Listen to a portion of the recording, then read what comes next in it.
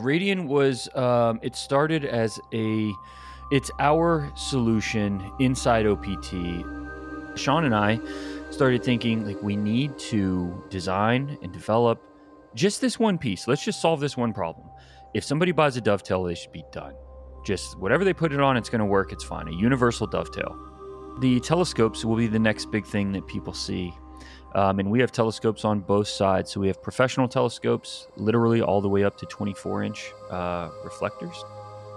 Hi everybody, welcome back. In today's episode, Dustin talks with us about Radian Telescopes, a spin-off company from OPT which was started to solve one particular problem and then blossomed into a much bigger company with lots of exciting products coming out of it. So let's get started. Hello everyone and welcome to Space Junk, a weekly podcast dedicated to the amazing hobby of amateur astronomy. Each week, we'll bring you interesting and fun discussions with an eye towards providing you with the latest information and advice on the tools, gadgets, software, and techniques for maximizing your enjoyment of the night sky. Your hosts are Tony Darnell from deepastronomy.space and Dustin Gibson from OPT Telescopes, a world leader in telescopes and accessories. All right, wow, Dustin, another episode after a unintendedly long hiatus. How are you doing, man? You know, it's funny because it's a break, right? It's been a 2 weeks or 3 week break. I think it's three. I think it's closer to 3. Yeah, it was when we posted. The last one was with Fraser. And in that 3 weeks, neither of us got a chance to take a break. I know. I jumped in with this symposium I was working on, and it just finished last Friday, and I was like, yeah, it was like no work, no rest for the weary there. Yeah. So, no, it's good. It's good though. Life is good, man. I know that you've been super busy. I want to hear. So what was this symposium that you were doing? So the American Astronautical Society held their Glenn Symposium. This is their second one, and they usually hold it in Cleveland in July, middle of July usually. And because of the pandemic, they went virtual this time, and they asked me to help them because they knew of my streaming expertise and they wanted, and my software and stuff that I have, they wanted to know if I could help them set this up and to help sort of direct it and produce it for them.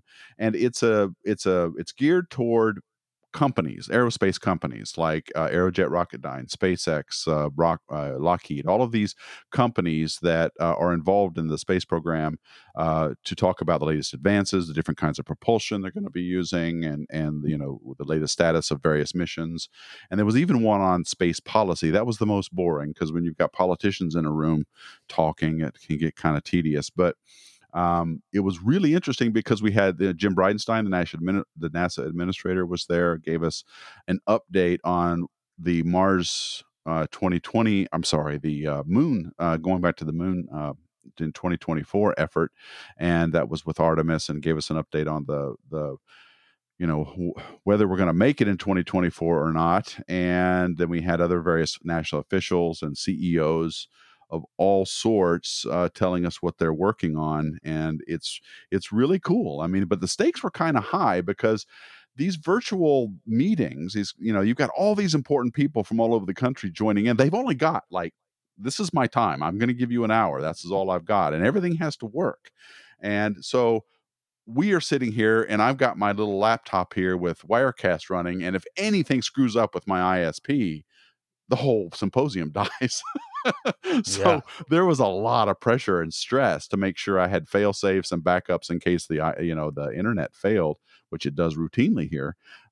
So it was really highly stressful for me because I was the single point of failure. If anything had gone wrong, it would have been on me, and the whole symposium would have fallen down. So I'm glad it's over. It went really well. Everything went without it. We had a few technical glitches here and there that were when we on the first day, but it was 3 days long, and it went off really well. And we learned a lot about what's coming up with space. And I'm actually excited about going to the moon. I think we're actually going to pull it off. I think NASA is going to get it done, and at least through Artemis missions 1 through 3. Artemis 4 is going to be the first one where we land that on the moon. That one will probably be delayed, I think. But that was my project, and it was a period of about a week or so of intense work. Yeah, I bet. Congratulations on it going off smoothly. I know that had to be a very stressful time to set up. I actually I have this idea. It's like think about think about how many parents have sat there with their kids with their face like down in the cell phone or the iPad or on video games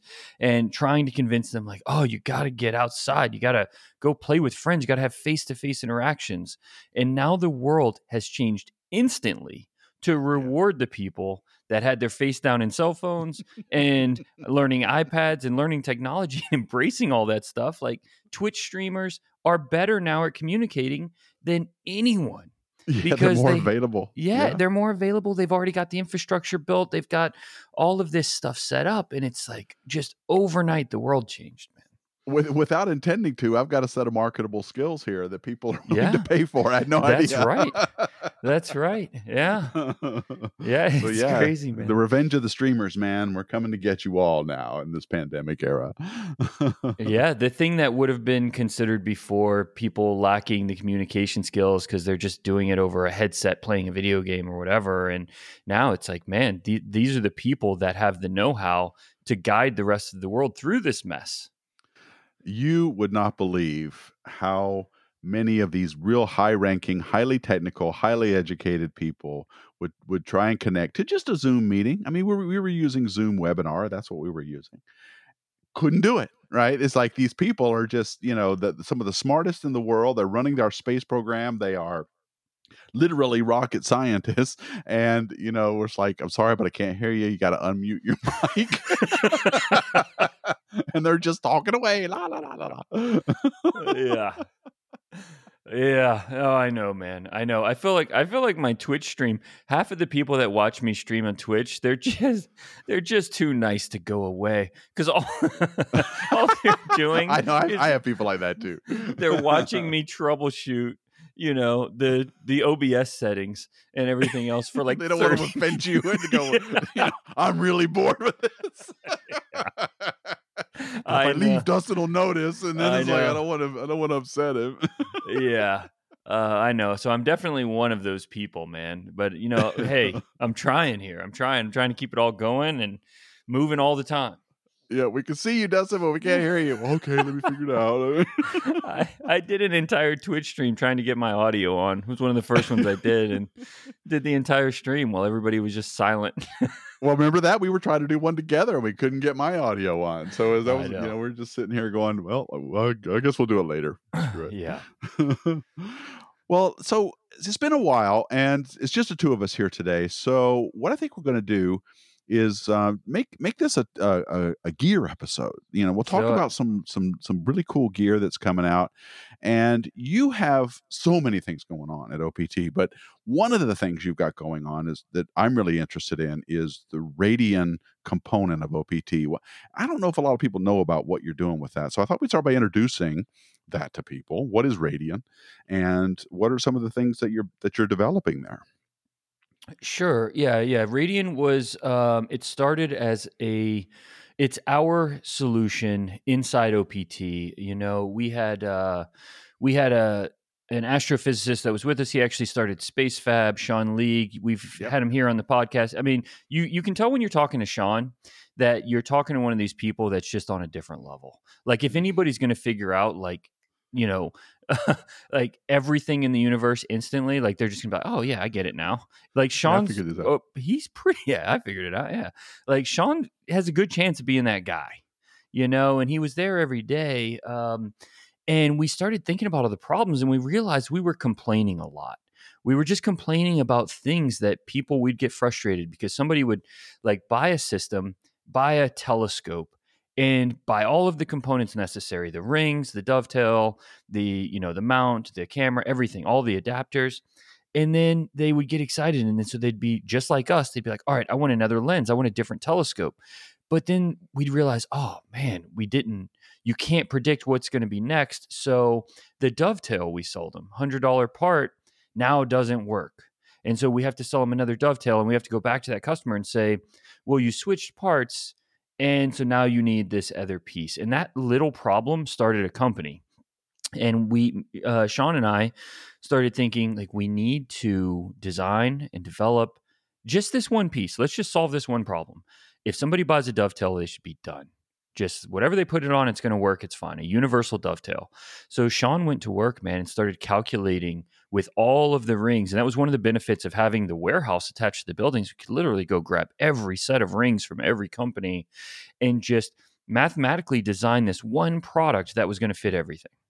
Right. And so Sean went to work on that. Some of the rest of the team got involved, and we came out with the Radian Universal Dovetail, months and months later. It took a long time, but we came out with the Universal Dovetail, and it has been the solution. It fits everything out there with the exception of Takahashi clamshells. And that's a really big deal to be able to buy it and know that you're done with it. Right. And so even though it's not like the sexiest of parts to talk about, I mean, we're talking about a plate of steel. For us, it was a An really big expensive win. plate of steel, usually. Yeah, yeah, exactly. But it was a really big win because we felt like, all right, we found a problem, we solved the problem by just looking at it differently. And so then one of the staff who I think sometimes you can educate yourself away from success, by not feeling you're not, you don't feel as creative. And this isn't always the case, but I think at times it can limit your creativity because you assume things just won't work. They're like, oh, well, come on. I've thought through that. I know all the problems with that. There's no way that would ever work. And this guy didn't have that. He just thought, hey, this would be really cool if, and he said, what if there was one filter that would just shoot all of the narrowband all at once and eliminate light pollution? Because then you're shooting all the colors, but like he didn't like that when you shoot narrowband, you would only see it in black and white, right? He's like, I like shooting color cameras, but I want to shoot narrowband. And so immediately I started to get in the way of it because I was like, come on, man. Like, think about color cameras and the limiting factors they already have. They have this Bayer matrix, and this. This is why scientists don't Mhm. shoot color, right? Like, you got this Bayer matrix with RGB filters set across a pattern. You're giving up so much light to that Bayer. Only 1/4 of your pixels can even detect red light. So you think about like your hydrogen, no matter how sensitive the sensor is, only 25% of them, if you have perfect quantum efficiency, can even accept the red light. And so it's like, oh, so now you want to take another filter that's going to be 99% rejection and throw it on top of that? Like, no, it's not going to work. There's no sensor in the world that it's going to work with. And he's like, but damn, it would be really cool if we did it. you know? And and then our pro services team was like, I don't know, man. He's like, maybe we should just try it because think about it. We've got a lot of things here where we're thinking about older technologies. We're thinking about a lot of this CCD stuff from back in the day where we were used to, 40% quantum efficiency and sensitivities were extremely low and all of this stuff. And it's like, what if these new CMOS chips being 70 plus percent easily, 80 plus percent, QE, hypersensitive, back illuminated, you've got all these advantages now. The chips are just so good. What if we made this thing? Is like, it would solve the problem. We could literally probably shoot this from Times Square. And so we thought, yeah, it is a really big if, but if this if works, then we solved the problem. We really solved a huge problem, which is I want to shoot from my backyard, right? And so we went to work on it, man. And that became the Triad filter. It took about 6 months to get the first working filter. And we thought we just went down a money pit that was going to be devastating. So because you spent quite a bit of money on the Triad we developing it. did, yeah. Yeah. Well, there is no such thing as free development. Right. In anything. It's costing someone, no matter what it is. And so, and then time, of course, is also very expensive. And so it was just one of those things where we're like, but, maybe. But we knew we didn't want to do what like the other companies had done, where it's like, well, let's call this a light pollution filter, but it's 18 nanometers wide and it's going to let in, just less light pollution. But we thought it really has to either be a true narrowband filter or don't do it. So the hydrogen pass had to be 3 nanometers for the first one. And then we started developing the Triad Ultra, which was 4 nanometers across hydrogen, sulfur, oxygen, and hydrogen beta. And so if that worked, you could shoot a color camera and see a narrowband image pop up on screen in real time. And man, it worked. We couldn't believe it, but you've seen the images. Oh yeah, yeah. No, it's an amazing technological achievement. When you were first starting out, though, did anybody look through any kind of literature, do any research to see if anything like that had maybe been done professionally with professional filters, or was there anything that had existed you could have drawn on to start that as a foundation? Was We there anything like that? contacted over 20 filter manufacturers to try to get this thing made, Yeah. and everybody either said it can't be done, or it's beyond what it can't be done yet. I guess is what the other ones were saying. The Uh huh. only one that could was a manufacturer that took these kind of projects on all the time for NASA. But no, there had been nothing like this ever done before, Wow, that's great. even And from of them. course, And that's what I think what intrigued them is, to them it felt like a challenge because they were at the top. They were already at the very top of the filter world, and they were like, if anybody can do it, we can do it. Let's see if we can do it. You yeah, yeah, know? you get vendors like that sometimes. I remember a long time ago, we were looking for a camera for a solar observatory, and nobody made the Mercad Telluride detectors that we needed. But Rockwell said, "You know what? We'd like to build this. It is a challenge," and so they did, and we had the camera. There's vendors like that, Mhm. that like look at this and go, "Yeah, man, we'd like to have this business. We don't know if it's going to work either, but we'd like to try." Yeah. That's really Well, cool. and we knew, okay, well, if we can get it done, it's going to be really expensive, which is scary because the next closest filter to that is a third of the price. A third. But that's because manufacturing filters to these tolerances it's an expensive process. It's not like, oh, well, we can do it for the same price as a cheaper filter and then sell it for this. It's like, no, this is extremely expensive to do because the filters themselves are very fragile and you have to get them perfect or they won't work. So every filter that comes out has to be perfect. And we didn't want to bend on any of the numbers we wanted. We wanted over 95% transmission and all of this stuff. And At the wavelengths you're interested in. at the wavelengths, Yeah, and we right. wanted those to be within tolerances of zero point 0.5 nanometers. I mean, we're talking about perfection. And Yeah.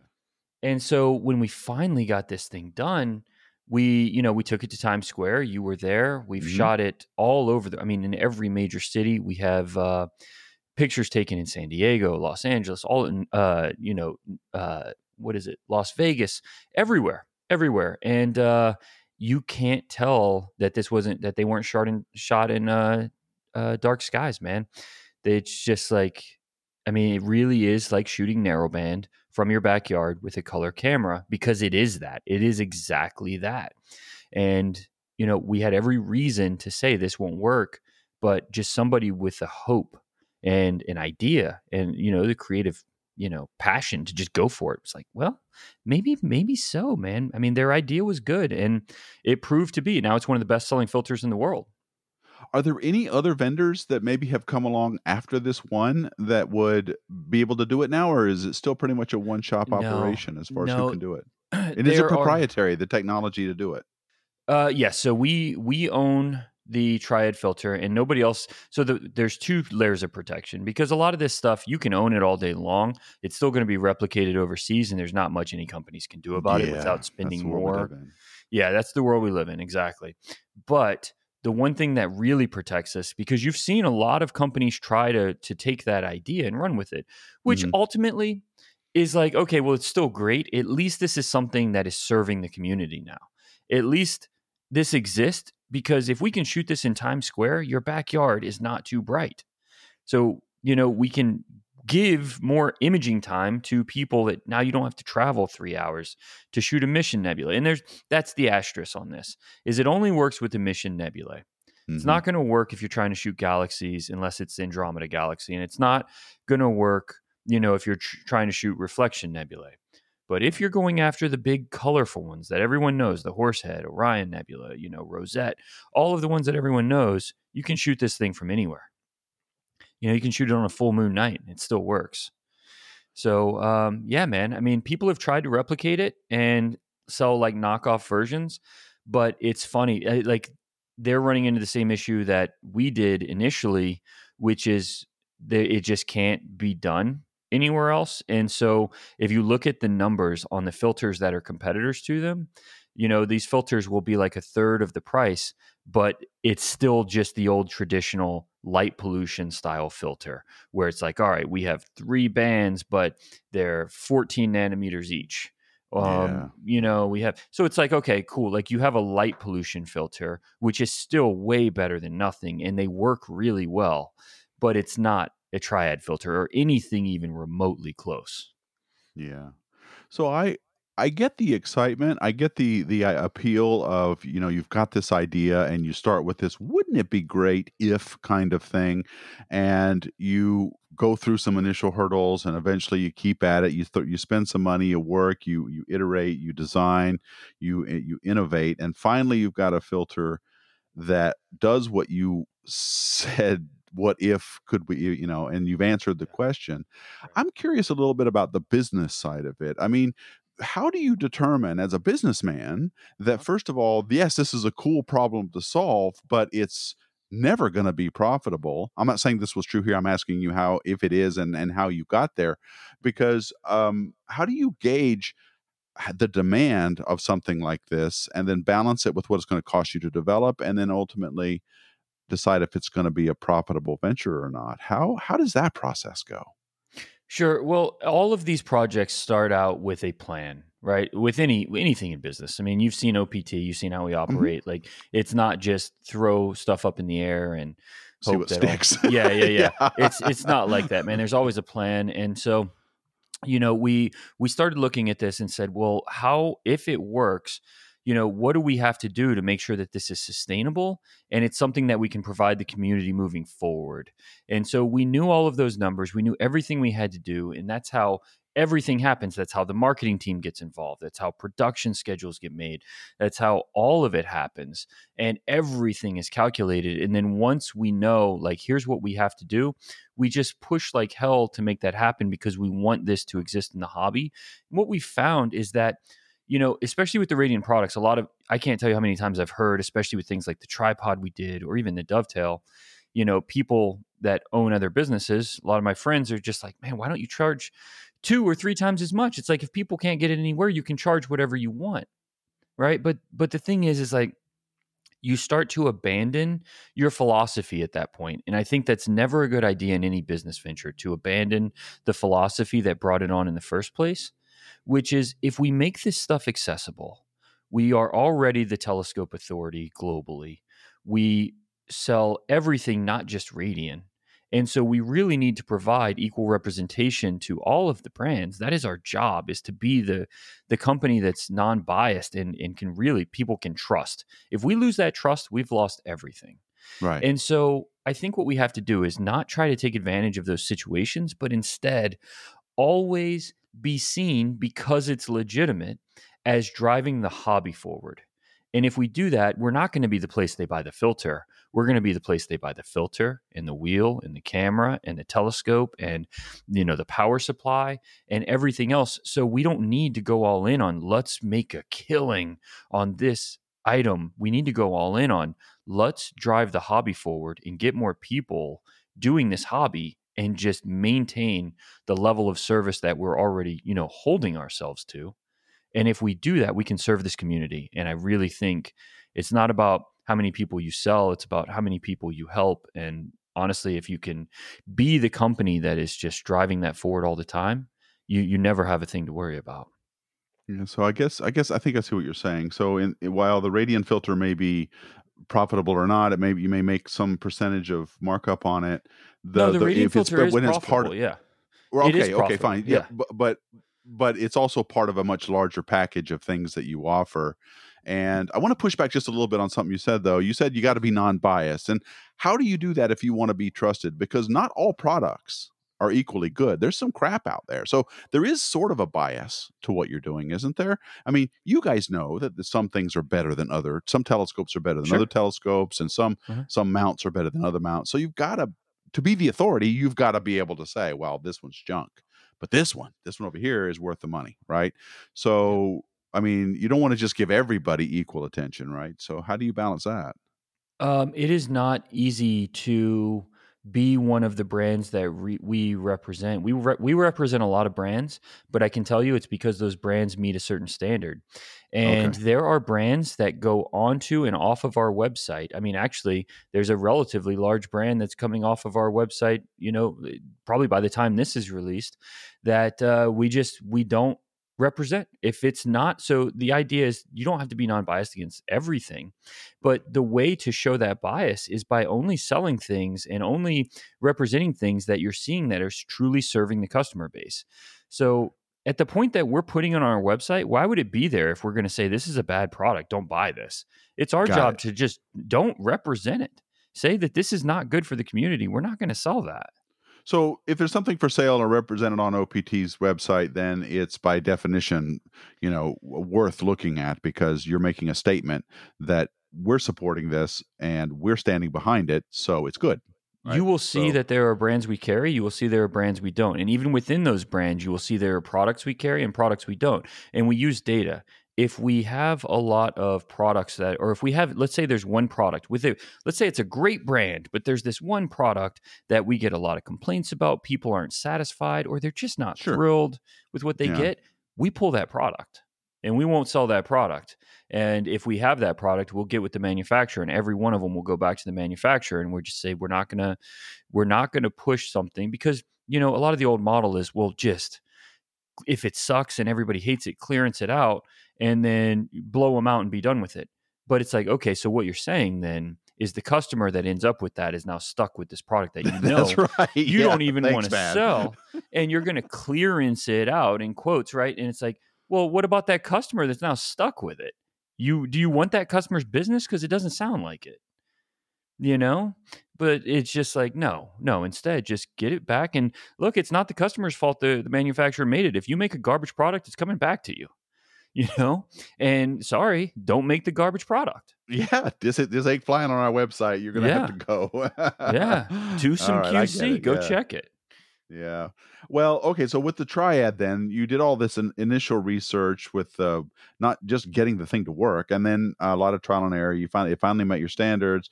And then you did this your business philosophy, of course. Making sure you're making everything accessible and at the same time being profitable.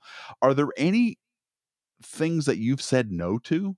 Are there any things that Radian or Mhm. by extension OPT has wanted to build, but just said, no, man, this ain't going to work? We have started more projects that have failed than succeeded. So, and when I say that, these aren't large projects. So it's not like, Jenny and I both have a fail fast mentality. If something's going to fail, make sure it fails fast. Don't let it waste a bunch of your time and energy. And so, like, I developed a focuser, and man, I poured my heart into this thing. Did And you? I was like, I'm all charged up, man. I'm gonna save the world, right? I'm gonna save the world with this What, focuser. the world saver. Yeah, yeah. This focuser is about to save the world, man. Everybody, even if you're not in the hobby, you're gonna be You're amazed gonna have when you this see this focuser thing. and Yeah, be happier. it's going on the mantle, you know, and it's going. What It's is gonna that, be man? Oh, that's my focuser for saving the world, man. a picture of it on the fridge, but it's like I poured my heart into developing this focuser, man. And the idea was this focuser is going to solve every problem because it's going to go on anything and it is going to automatically temperature compensate for fluctuations from the telescope. And it's going to not have to take power, but be powered by USB. And if at all possible, right, it was just going to be powered by this one plug and be run like as just a solution. Wow. That like the one solution, and then the idea was like I can get this to the price of all the other focusers out there, and it's going to work, and it's going to be better resolution than anything else. And I started working on this thing, and immediately I had to give up on the powered by USB things. It's just not enough. And then I got the temperature compensating thing working, but it just looked ugly as hell. It was like I just, no matter how we tried, the cost kept going up and up and up on this box for temperature compensation, and it just looked horrendous. It was so ugly and jagged and just nasty. So it's like, well, we got to solve that problem because I'm not releasing anything that doesn't look great. It's one thing if you look at the Radian products, I mean, they look like They look like products you would want to own. Like Yeah. we take great pride. Even Well, Apple the taught everybody that, didn't they? They yeah, yeah. that product design is huge. It's everything, man. It's Yeah. everything. And so even our Radiant Dovetail, if you look at it, man, it's like everything about it is so sleek. There's so much attention to detail. And when we got done with this focuser, I brought it to work. It was really smooth, like everything was great. But I compared it to the Feather Touch focuser that they make in Indiana. And I compared it to an Optech focuser that they make in Michigan. And I just looked at what they're offering. I looked at what we're offering. The price point that we were offering would have been a little bit less, but I feel like everything they did extremely well. And looking at ours, I felt like, okay, so like this could be a competitive focuser in this space. But Starlight Instruments with the Feather Touch focuser has already done such a damn good job on this focuser that I feel like we're not changing anything. We're not releasing a product that's like going to be just 10 years ahead of everything else. I'm just releasing something that's competitive in the exact same space of what they're already doing. And that defeats the purpose. That's not what Radian's about. So we never released it. I have it sitting here in my house right now. It's sitting here, and I've All even showed it. jagged. I've showed it on the Twitch stream, and like it looks cool, but it's not. Yeah, It's never going to get released, And so I've got a lot of products like that have just done, but I Well, it sounds feel like like it didn't solve it. You were solving something that's already been solved. Sounds like. exactly. Yeah. There are already solutions out there that companies have done a really good job on, and Radian's intention isn't to come out and be like, we're gonna put this out there just to join the mix of everything out there. It's like, look, if companies have done innovation for that, I want them to be rewarded. They've done great things. We're not trying to just fill the space and make it more saturated. We want to solve problems. And if we're not doing that, then what's the point of releasing this? So Radiant's just released a tripod. You just mentioned it. Yeah. Talk us a little bit about that. What's special about this tripod? Right now, it's probably my favorite. Like, I love the triad filter. Triad filter is a game changer, but the tripod is, man, everybody that calls me, I mean, all of the friends, like even Travis Burke, we went out and shot it. He just shot the Comet, with this tripod, and he's starting to use some Radiant products. He's super proud of the brand. But this tripod, everybody, so I've been sending it to our affiliates, and every time I get a message, people are just like, dude, dot, dot, dot. And then there's a picture of this tripod, and it's just like, I can't believe this thing is so beast, because it's this very lightweight, full carbon fiber tripod that we modeled after a brand that I really respect called Gitso. Oh yeah, they're Um, great. yeah, but they're expensive. So to get a tripod with the same or less features as this one in Gitso, you would have, like I said, it's the one that they have has less features and it's not as tall or have the capacity, and it's $1,200. Yeah. Right. And this one, we put all of those features into, and then we put astronomy features, like the fact that you can change so underneath there's a counterweight hook underneath the tripod. So they have quick release plates, just like our Dovetail model and the other stuff. But these quick release plates, you can buy 3 or 4 or 5 of them and just leave them on everything. So I have one on my Hobel mount. I have one on my Skywatcher Star Adventurer tracking mount for Milky Way. And I have one on a standard ball head if I want to just take it to the zoo, right? Or do portraits or something. I have one on everything. And you literally just push a button on the bottom of it, pull one off, click another one in, and it has a clutch. You just lock that clutch down and you're done. Right. And so, like, everything makes it so easy. But then if you're using it for astronomy, we thought, well, you might want to counterweight the bottom. But what if you want to counterweight the back? Because now on your front leg, you've got all these counterweights hanging down. So what if you want to counterweight the back? So it has like a 3/8 opening with the hook to counterweight the back of the tripod to keep the center of gravity even. And, then it was like, well, we've got that piece, but what about people having to use this at night? So we made the grips 3 times the size of normal leg extension grips so that you can find them in the dark. The whole idea was like, I want to be able to use this thing with my eyes closed. And you can definitely do that. It's like, well, some people are on concrete. So we put vibration suppression, hardened rubber feet on it for people walking around on concrete. And then those come off, and included in the bag is these huge, they look like golf cleats for when people are on grass or dirt, and you just replace the feet on it. and then you can use it anywhere. It comes with a carrying case. It comes with the clutch that locks down the plate, has a clutch built into the clutch so that you can lock it, pull it out, and then move that clutch underneath the tripod so that if you have cables moving around, as they swing around your telescope, as you're imaging, the cables don't get snagged on even that one little piece. Like literally everything, man. A bubble level, like every detail has been considered in this thing. And I Can feel you like do you that's need can you do go the ahead. bubble level in the dark? Now that would be impressive. So the bubble level is I don't know if it's glow in the dark, but it is that like fluorescent yellow. Um, I was and teasing you, man. Yeah, no, it's pretty cool though. So it's actually we put it on the top plate, but we extended those plates out so that even when your mount is on it, the bubble level is outside of the mounts. So you don't have to level and then put it on if you forget. You just throw your mount on, you can still see the level at all times. So it's like every little detail, man. And I feel like those are the products we release, not the ones that are like, "Oh, this is cool." Yeah, yeah. Well, so carbon fiber, how much does it weigh? I think off the top of my head, let me see. I can tell you. I know it holds 50 pounds. Um, Yeah, but I it's think I that stuff's think it pretty weighs like strong. 4 pounds, something like that. Oh, okay. Yeah, Wow, it's that's nice. it's it's really light. It might be 3. Um, but yeah, man, it's incredible. And everybody, I haven't sent it to anybody yet that has said that they're not going to. It's 55-pound load capacity. Um, but let me see if I've got the weight here. Yeah, 4.5 pounds. So Radian's that's the latest thing you've come out with, and so Radian's like this like, is it a subsidiary company of OPT or is it its own thing? It's its own thing. So Okay. it's people at OPT designing a lot of this stuff, Uh-huh. but it is being sold other places. Oh, okay. So you guys are like this is like a spin-off company. What anything you can share with us that might be in the future, or is Yeah, there yeah. nothing you want to talk about? No, we got a bunch of stuff, man. We got a bunch of stuff. We have telescopes coming out shortly. I was going to get to Yep. that because it Yeah. sounded like you were just doing accessories, but the telescopes are in the works. No, the telescopes, all of this led there.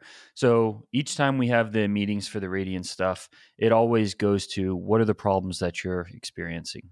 What are the problems? What are the things that need to be solved? And the mount conversation comes up a lot, the telescope conversation, the camera conversation. We have not developed any cameras. I have started work on a couple different mounts, but the telescopes will be the next big thing that people see. And we have telescopes on both sides. So we have professional telescopes, literally all the way up to 24-inch reflectors, CDKs, like brands that you've seen, all the other brands that sell CDKs. Hmm. So same optical designs, and the Radian. Like I said, we wouldn't release it if we didn't feel like we were solving some problems. And then refractors, same way. And all of this stuff is for imaging. So it's not like these would not be the right, and we're not even going to tell people like this is not the scope to buy if you're wanting to do visual astronomy. Not that there's anything wrong with it, but it's just like driving a Ferrari to the grocery store. Sure, sure. You can do it; It's it'll get you there. a bit overkill though. Yeah, but and it's where like and where are you going to put your groceries? yeah, it's an extreme level of overkill. It'll get you there quick, but where are you going to put your milk? Yeah. Yeah, all right, I get it. Yeah. Okay. Well, so lots going on, and this companies or sounds like it's pretty new. How long's it been going? How long has it been around?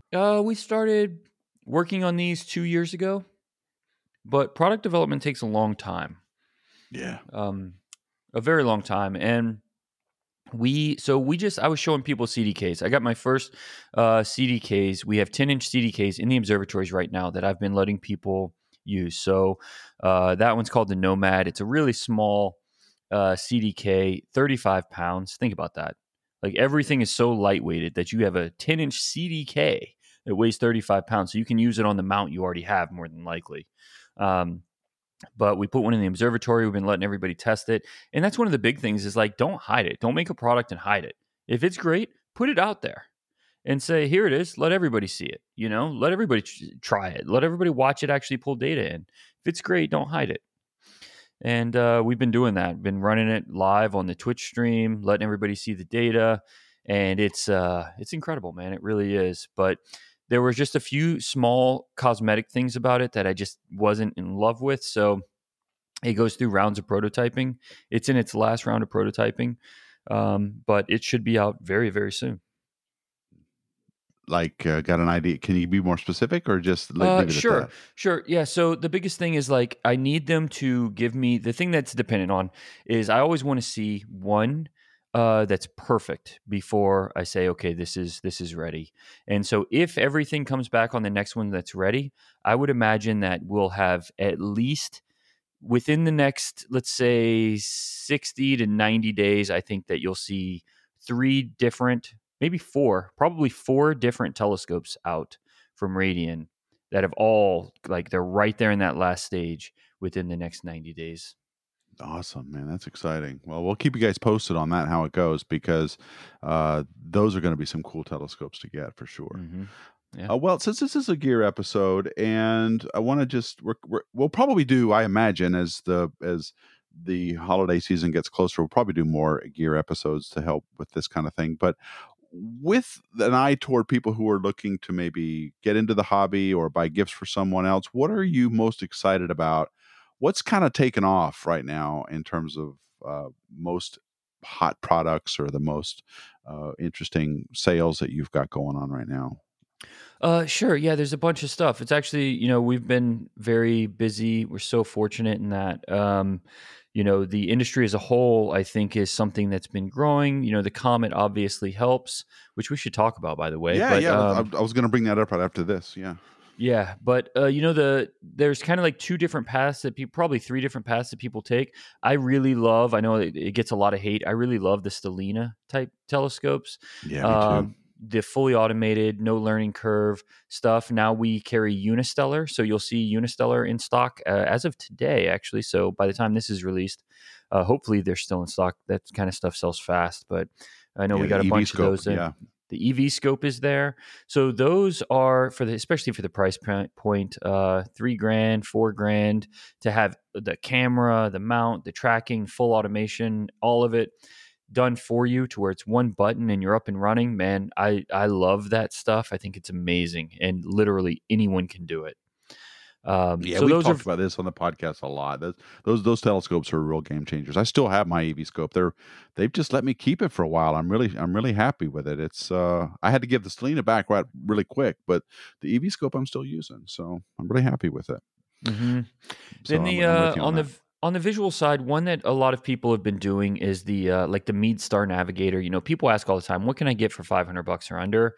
If it's for visual and you want to see the moon and the planets, stuff like that, Mead makes one called the Star Navigator that we have a bunch of coming in all the time. It's probably become the most popular of like the starter visual scopes, and so for under $500, man, I think that's a great option for people getting into it. That's the visual side. That's not an imaging scope. You could do like iPhone stuff on it, but really nothing else. And then on the imaging side, I mean, the world has just exploded in favor of astrophotography. Yeah. Everybody's taking pictures now, whether it's DSLR or CMOS or CCD stuff, cool stuff anyway.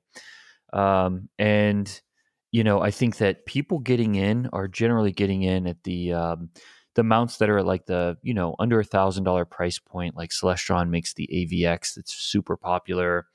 Skywatcher has a great one called the EQ6R that's tremendously popular. And then people are getting more and more into the buy the mount once and be done with it stuff like Hobum Observatory. I mean, they make the 170 and the Traveler. That Traveler weighs like 6 pounds total and can fit in a camera bag and bring it anywhere. Um, Fits on the Radiant tripod. Man, people are bringing those things up mountains and stuff. It's crazy. I think that's really smart, because the mounts you could soak. I mean, literally, you could spend all your money on different kinds of mounts. But if you did, it's one of those things where if you just decide you're going to get the best right away, and never worry about it again, that you end up, I would have argued, saving money in the long run, right? You Because do. you're not getting this mount that, well, it's a little underpowered. This one's a little bit Yeah, yeah. shaky with this optical tube assembly. So you get something a little bit beefier, and the next thing you know, you've got a room full of mounts. It's So hard. It's hard to do, but if you can talk yourself into that route, you do save yourself a ton of time and money over time. But more than anything else, you save yourself frustration because you just yeah, buy a mount that's just going to work and it's going to work every time you turn it on. Yep, exactly, and a lot of manufacturers are starting to realize this. I think they make the best that can be made for whatever price point, and they end up lasting a heck of a lot longer than some of the entry level models you might see that would be, uh, sort of sub 500 or whatever. These would definitely be something you can grow into. So that's Hmm. something I'm excited about seeing as well. I mean, I'm a big fan of, Yeti coolers. I love these coolers. I live in Florida. It's important to keep things cold. Those Yeti coolers cost like $300 for the smaller ones, but Yeah. dude, I mean, in the long run, I'm never going to buy another cooler again, right? Because Yeah. it's one of the Exactly. best. It's engineered in the best way possible. So, Yeah. um, I definitely believe in that philosophy. Just like buy once, cry once. yeah, Just get it that's a good way to right put it. the first time, and it's like if you know that you're getting the thing that is going to last forever, then it's like you check that off the list. You're not going to be back doing this in 2 or 3 months saying like, well, what's the next step up? And then what's the next step up? It's like, yeah, you're already done with that piece. Yeah, the only time that makes sense, I think, is when you're not sure about your passion. Well, by definition isn't a passion if you're not sure. But if you're not sure this is something you want to get into, Right. then maybe it doesn't make sense to get the best of the best right away. You want to experiment, get something a little more affordable, and dive in that way. So that's about the only time I can think of where I always that just tell probably people wouldn't like work. use the like if it's photography, use a little tracking head like the Skywatcher Star Yeah, Adventurer yeah, or those the are great. Ioptron Sky Guider Pro. Just use those little things, and then you don't have a huge learning curve. You just throw a camera on it, and you're taking long exposures. Done, Yeah. done. And it's under $500. Same thing Yeah, if and you you'll just want know to right away if this is something for exactly. you after doing that. So Exactly. And same thing with visual. Just buy a little, Star Navigator for under $500. And then if you just can't get enough of it, then like, hey, this is going to be my thing. Then that's when you really go in and you say, all right, I want to get the right kit. And I can't tell you how many times that happens on a daily basis, man. Every day we get those calls. It's like, man, I'm never going to get this out of my blood. What do I need? yeah. Wow, man. I don't know, man. It's been a while since you and I have talked, but every and I kind of need it because when it goes, my energy level gets kind of low. But just spending some time with you, man, it's like I'm already kind of jazzed up now, and I'm really, my energy level's already gone up. I've needed this. So what we can't end this episode without talking about the comet that's come by. So you want to say, have you seen it? Have you imaged it? Comet Neowise was gracing us with its presence in the early dawn hours, and now we can see it in the early dusk, and it's just to the west of the Big Dipper, or at least in the early evening, but right before I say 9 o'clock Eastern time. So yeah, if you haven't got it, and last night it was at its closest, and Yep. I got a peek at it, but that's all I've had time for. I haven't really seen it. So, what have you seen it, Yeah, Dustin? I went out 2 nights ago with Travis Burke and Ian, and we all set it up. Travis just made the post today, actually, about it, Oh, and cool. accidentally posted one of the Radian prototype scopes. Oops. Yeah. So that went out to 1 million people, but it's Travis. He can get away with it. Yeah. And plus, it looks so badass that I'm fine with it. Um, yeah, but anyway, yeah, so we went out and I've shot it a couple times with people, just helping them get photos. It's not, I haven't done really much myself with it. I helped him, so I'll probably process that data up. But I've been really testing other things on like Milky Way, but it's really cool to see. And the comments are funny, man. I'm getting so many comments about like people, hey, is this thing really going to crash into us? It's like, yeah, Oh, I know. that's why they changed the name to Comet Apophis. Yes, dude, it's heading our way. It's coming. Yeah, Google Apophis. That's what this thing really is. They're just not telling you. Yeah. Yeah, don't do that. That'll start a hysteria. Oh man, I knew it. I knew it. I Comet told you, Apophis. I knew man. it. Yeah. NASA's hiding it from us. It came out anyway. I knew it. I knew it. Yeah. Yeah. Yeah, Well, it's funny, man. There's a lot of those messages right now.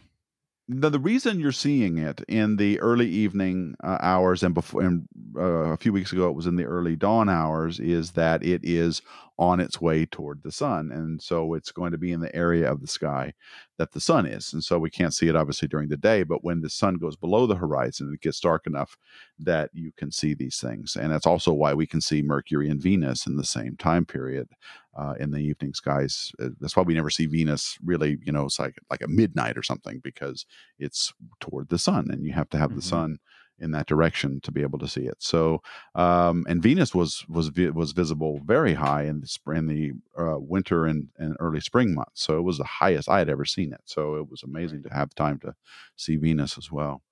So Comet Neowise, folks, you could still see it, I think, for a few more days. It was at its closest and brightest to us last night. But that is all I know. I have to go. You can go on Sky and Telescope or someplace. It's bright. Yeah, you get to a dark sky, even a relatively dark sky. Look for the Big Dipper. Look just below it, and it's very obvious that it's there. It's not something that's like, oh, I wonder if I'm going to be able to see it. Like, no, it's there. It's there. And if you go out with binoculars and you look around under the Big Dipper, you're going to find it. And it's really impressive. It's something that is worth taking the time to go see. Definitely. I mean, it's amazing. It really is. It's amazing. And before we go, give people some imaging tips. What's the best way to image a comet? Comets are a challenge. So it's bright. It's very bright. So it's not a challenge to find it and take a picture of it. What's a challenge is the processing. If you're going to stack a bunch of photos, because it's moving at a different rate than the stars behind it, and so you get star trails. If you center on the comet itself, you get star trails behind it, right? Exactly. Yeah, it's really it can be a bit of a challenge, but I know if you just there's so many people doing it right now that there are a ton of videos on how to do it and help out there in just about every program on how to get it done. But it's worth shooting, and if you're going to shoot it, I mean, what we were doing was we were just using a regular mirrorless camera and the telescope, and we were shooting it at about 700 millimeters of focal length on a APS-C, so a crop sensor, and it filled the frame perfectly. And I mean, we were doing like the ISO, I think, was 1600, so nothing crazy. And the exposures were really short. I mean, they were not long exposures at all. I think 20 seconds. And man, I mean, it turned out beautifully. You can see Travis's photo, but it turned out beautifully. And you can get a lot of stuff, a lot of imaging done very short in a very short time period, because it's only up for a few hours, right? So you can and get it. There's a lot of sky background as well because of the dusk. Exactly. Yeah, so it's definitely worth shooting. So when you take a whole bunch of short exposure images and stack them later on, do you get in the end result? Let's say you do, I don't know, 24 20-second exposures, whatever you're doing. Do you in the end get a higher contrast image? Like, could you see more detail in a lot of short exposure photos, or are you better off doing fewer longer exposure photos? Yeah, well, what happens is you start to see that you can push the image a lot further when you're stacking, because you're bringing the noise down so much by stacking that you can push the dynamic range. You can really start to kind of compress that image and get all the contrast you want without breaking the image apart, or stretch it as far as you want without really breaking it apart. In a single image, you have almost no room to work, and so it's like that. There's no substitute for just putting time on target in that way. But it doesn't have to be crazy. And even if you just get out to look at it right now, you don't have to image it. Just get out to look at it. That's what I do. Man, it's worth it. And I mean, I've seen so many, shooting stars right now. So, a ton of meteors. There's a meteor shower out now. Which one is it? I can't remember. It's actually really funny, man. We were delirious. It was probably 4:00 in the morning. I was out at Landers, helping someone else run exposures on the comet, and man, I was already so tired. And this Mac Murdoch, from our team, he walks up and he's just like, he sees me staring up, watching all the meteors go over, and he's like, "What are you doing?" And I just said, "Man, the dinosaurs had such a terrible concept of space." He was like, "Dude," he's like, "I know you're exhausted right now, but that's the best quote of all time, looking at meteors." And then I went to bed. The dinosaurs sucked, man. Yeah. They had no idea. Yeah. Well, they're dead now, so that serves them right. Serves them right. Serves Oh them man. right. Dumbass. Yeah. Dumbass dinosaur. They were terrible at astrophotography. Yeah, they couldn't even work the focusers, man. They were I no know. good at all. Well, all right. Okay, well, I guess we'll cut the episode there unless there's anything more you want to say, Dustin. You got anything else? No, I'm glad we're doing All right. these again, and Yeah, me I'm too. glad we're back into it. We're back into Twitch on Clear Skies Network. Yep, So I'm not doing it on Gibson Pix anymore. So for that's right. anyone here that's looking for it on Gibson Pix, you won't find it. It is all on twitch.tv/Clear Skies Network, all one word. Yep, and I'll be picking up again sometime this week as well. I'm not sure yet what time, but I'll be back streaming on that as well. So, yeah, definitely good. We're back in the saddle on the podcast, folks. So thank you for being patient on our brief hiatus. We are back and hopefully better than ever. So, on behalf of Dustin Gibson, I want to thank you all so much for listening. And as always, keep looking up. Space Junk is produced by Deep Astronomy and sponsored by OPT Telescopes in Carlsbad, California. Please visit our website at spacejunkpodcast.com. Also, please send any questions and comments or ideas for new episodes to spacejunk@deepastronomy.com.